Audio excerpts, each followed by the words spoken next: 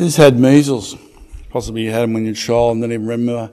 But I remember the little itchy red spots and that overwhelming urge to scratch them, and you want to rip them out.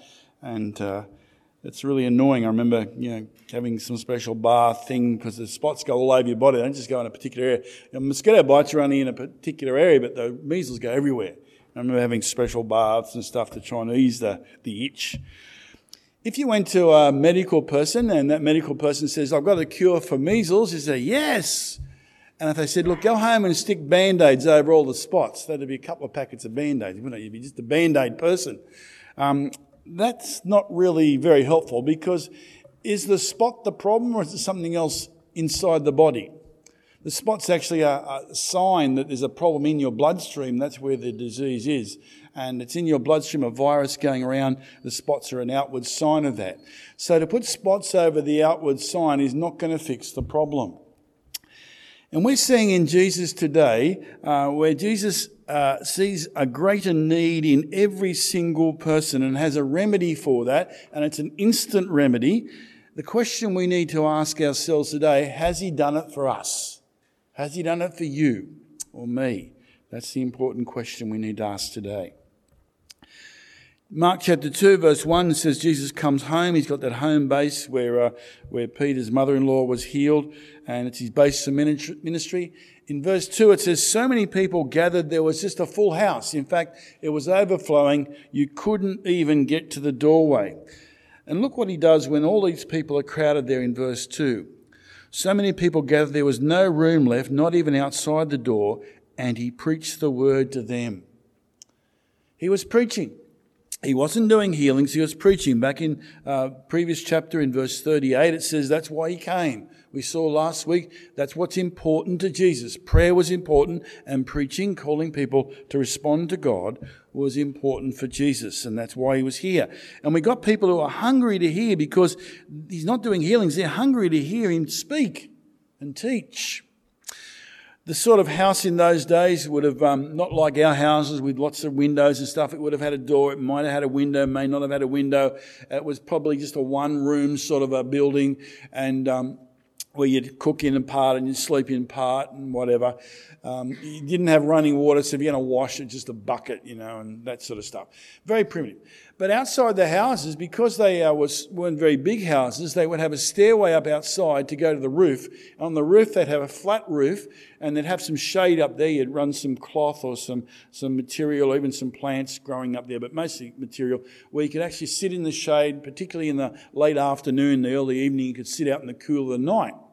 That was common.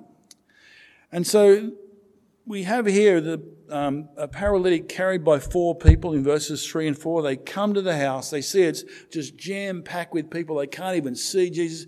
They can't anyway get to Jesus. Obviously, bringing a paralyzed person, they've come for a reason, haven't they? They're coming for that friend to be healed. And they're determined, so they go up the stairs on the outside, carrying their friend up there. They get up the top and they dig through the roof. It's not corrugated iron roof, it's not tile roof. It's sort of mud brick house with mud brick roof with weaved in with branches and stuff. They dig through it. You can imagine Jesus in this crowded room teaching, and suddenly there's banging on the roof, and next minute there's dirt and dust falling down. They make a spot because they lowered the man in. Well, they had to be a pretty big hole to lower a guy in. And they're lowering down in the midst of them. So they really achieved getting their friend to Jesus. They were determined about doing that. Look what Jesus' response is. When Jesus, verse 5, saw their faith, he said to the paralytic, "Son, your sins are forgiven." I mean, I don't think he came for that. I think they're probably all, No, Jesus, what's going on here? It's a challenging statement because he saw their faith. And it wasn't the faith of like the demons knew who Jesus was, but they didn't have faith in Jesus. So it's something more than knowing who Jesus is. It's actually responding to Jesus. It's seeking Jesus. It's wanting more and more of Jesus. And by their bold actions of the paralyzed man and his friends, they were coming to Jesus with faith. And he says to the paralytic, the sins are forgiven. We're reminded in Romans chapter 3, verses 10 to 12, that no one's perfect, no one understands, no one seeks God. We're all rebelling against God, all mankind. Every single person's got this problem. And how big is the problem? Well, someone once worked it out. If God looks at what we do in our minds and what we say and what we do, so it could be one sin a day in what I thought or didn't think, one word I said or didn't say, and one action I did or didn't do. That's missing the mark by one, but that's still 3. And if you multiply that out to over 12 months a year, that now becomes over 1,000 times I've sinned. And if you live for 70 years, it now becomes over 70,000 times I've sinned. So missing the mark by 1 suddenly looks very big. Huge, in fact. And some people say, well, maybe it's a balance of scales. Maybe if my good outweighs the bad, I'll be happy. God will be happy with me. And that sounds like, that sounds not too bad. But what's God's standard going to be? Has he got a pass mark? What is it? Well, Matthew chapter 5 verse 48 says, the standard God expects from all of us is to be perfect as he is perfect. And that means no mistakes, no sin. We're all in big trouble. So it can't be the balance of scales. We've got this massive amount of sin. Even if we're just missing the mark, it's adding up hugely before God.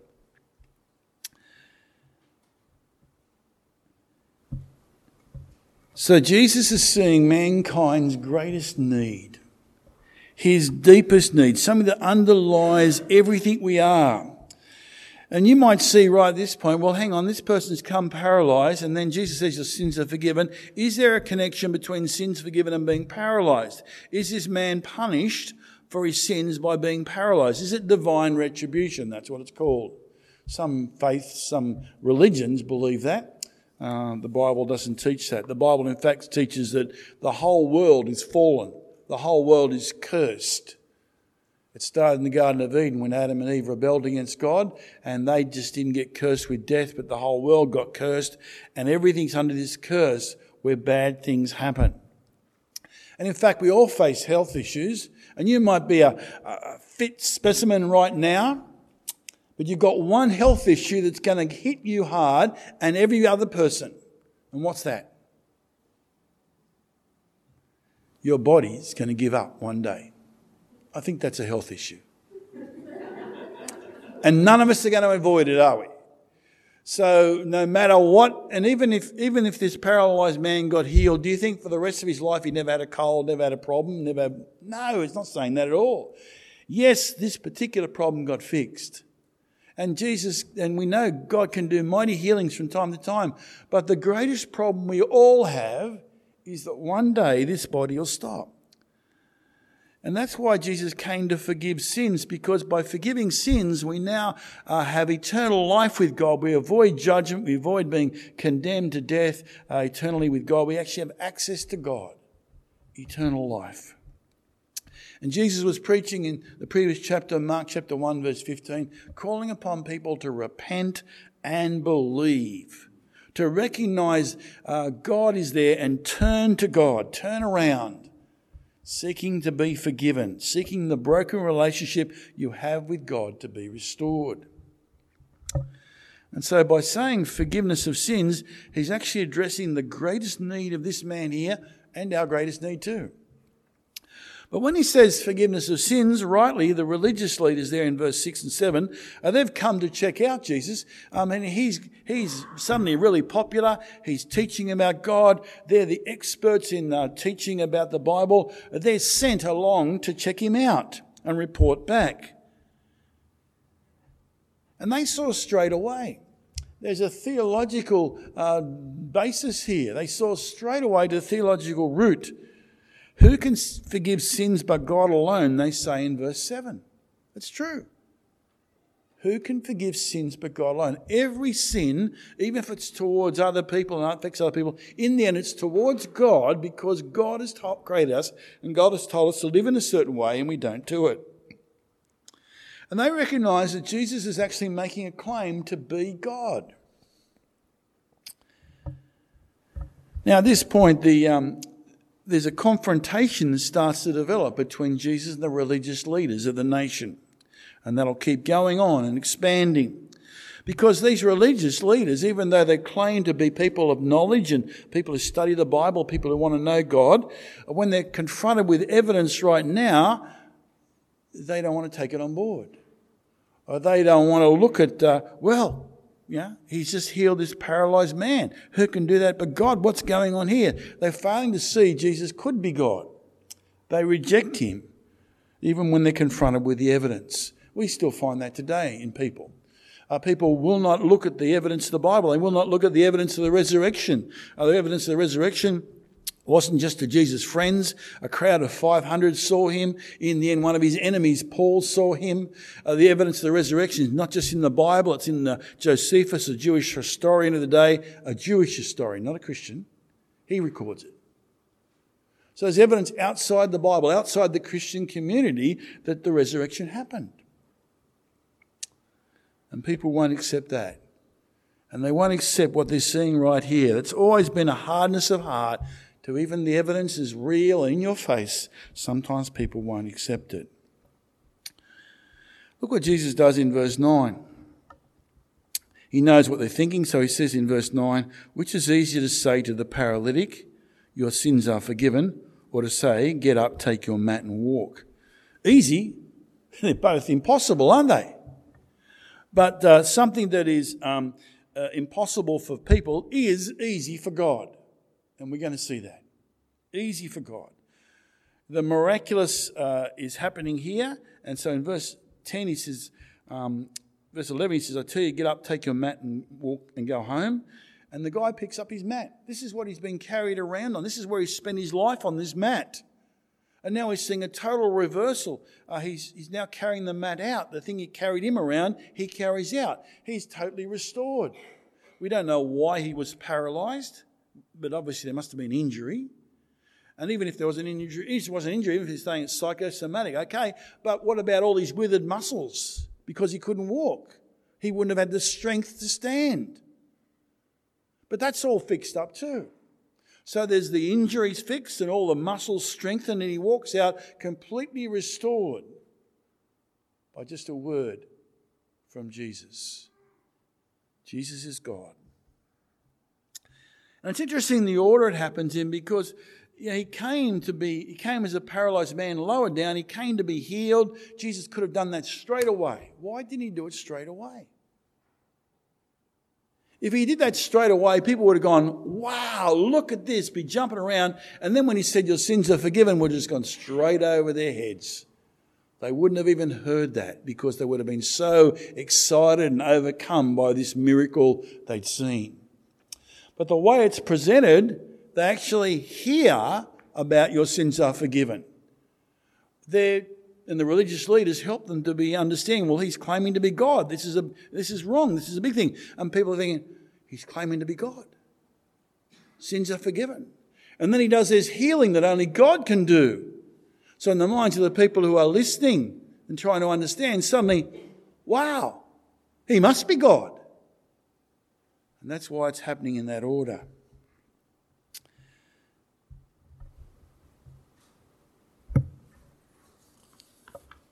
What about us and forgiveness of sins?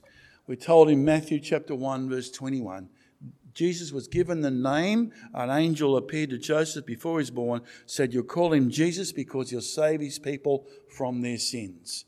It's the reason Jesus came. He came to live that perfect life, submitting his life to God for about 28, 30 years, and then he would have 3 years of ministry, and then he would die on the cross. The only one not deserving punishment would take our punishment so we could be forgiven. He would say in Mark chapter 10, verse 45 about that he would give his life as a ransom for many. A ransom, paying the penalty for our sins. And Jesus is breaking the power of sin and death that the evil one has over us. The evil one controls us because while we sin, we're facing death, eternal death with God. And we can't get out of that. But Jesus breaks that. Galatians chapter 1 verse 14 says, the Lord Jesus Christ, who gave himself for our sins to rescue us from the present evil age.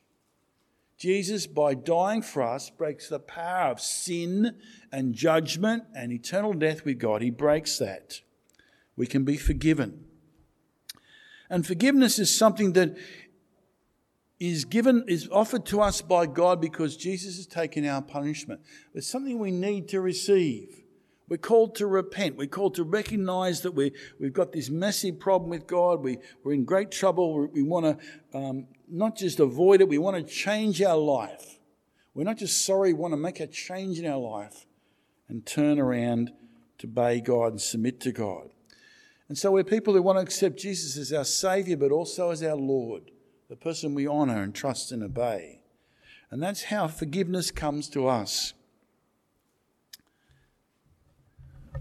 What's the importance when you know you've done the wrong thing? You're convicted of it. You know you're not right. What's the importance of being forgiven? I mean, who has ever felt the weight of doing the wrong thing? You know, the oppressive weight that just wants to smother you and crush you and you just can't get out from under it because you know it's true. You can't logically get out of it. You know it's true. It's just an oppressive weight. But then to be forgiven, to have that taken off, to have that guilt taken away, how liberating is that? How freeing is that?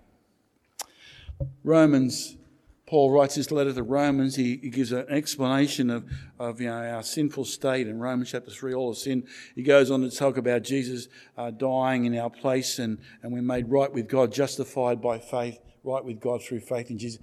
He talks about his own wrestling in chapter 7 with sin and just doesn't want to leave his life, keeps hanging around. But then he comes to chapter 8, verse 1. He said there's no condemnation for those in Christ Jesus.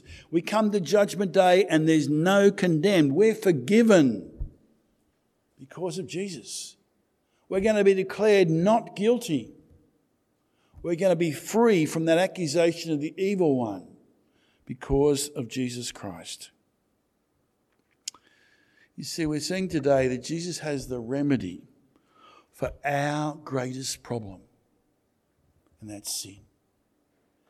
And he's someone we can trust and rely on. You know, I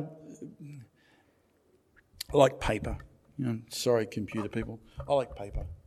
Wouldn't it be great to get a letter, saying, Wayne Tilsley, forgiven of sins by Jesus Christ. And be able to carry that around with me, pull it out and read it, flash it to people who might want to say the wrong thing. It'd be great. I'd like that. It doesn't happen. It doesn't happen for you either. But Jesus said if we come to him repenting, if we come to him acknowledging our sin, if we come to him seeking his forgiveness and relying upon him as Lord and Saviour, giving him control of our life, then we're forgiven. We're freed from guilt. Eternal life is open to us. How liberating is that? How good is that?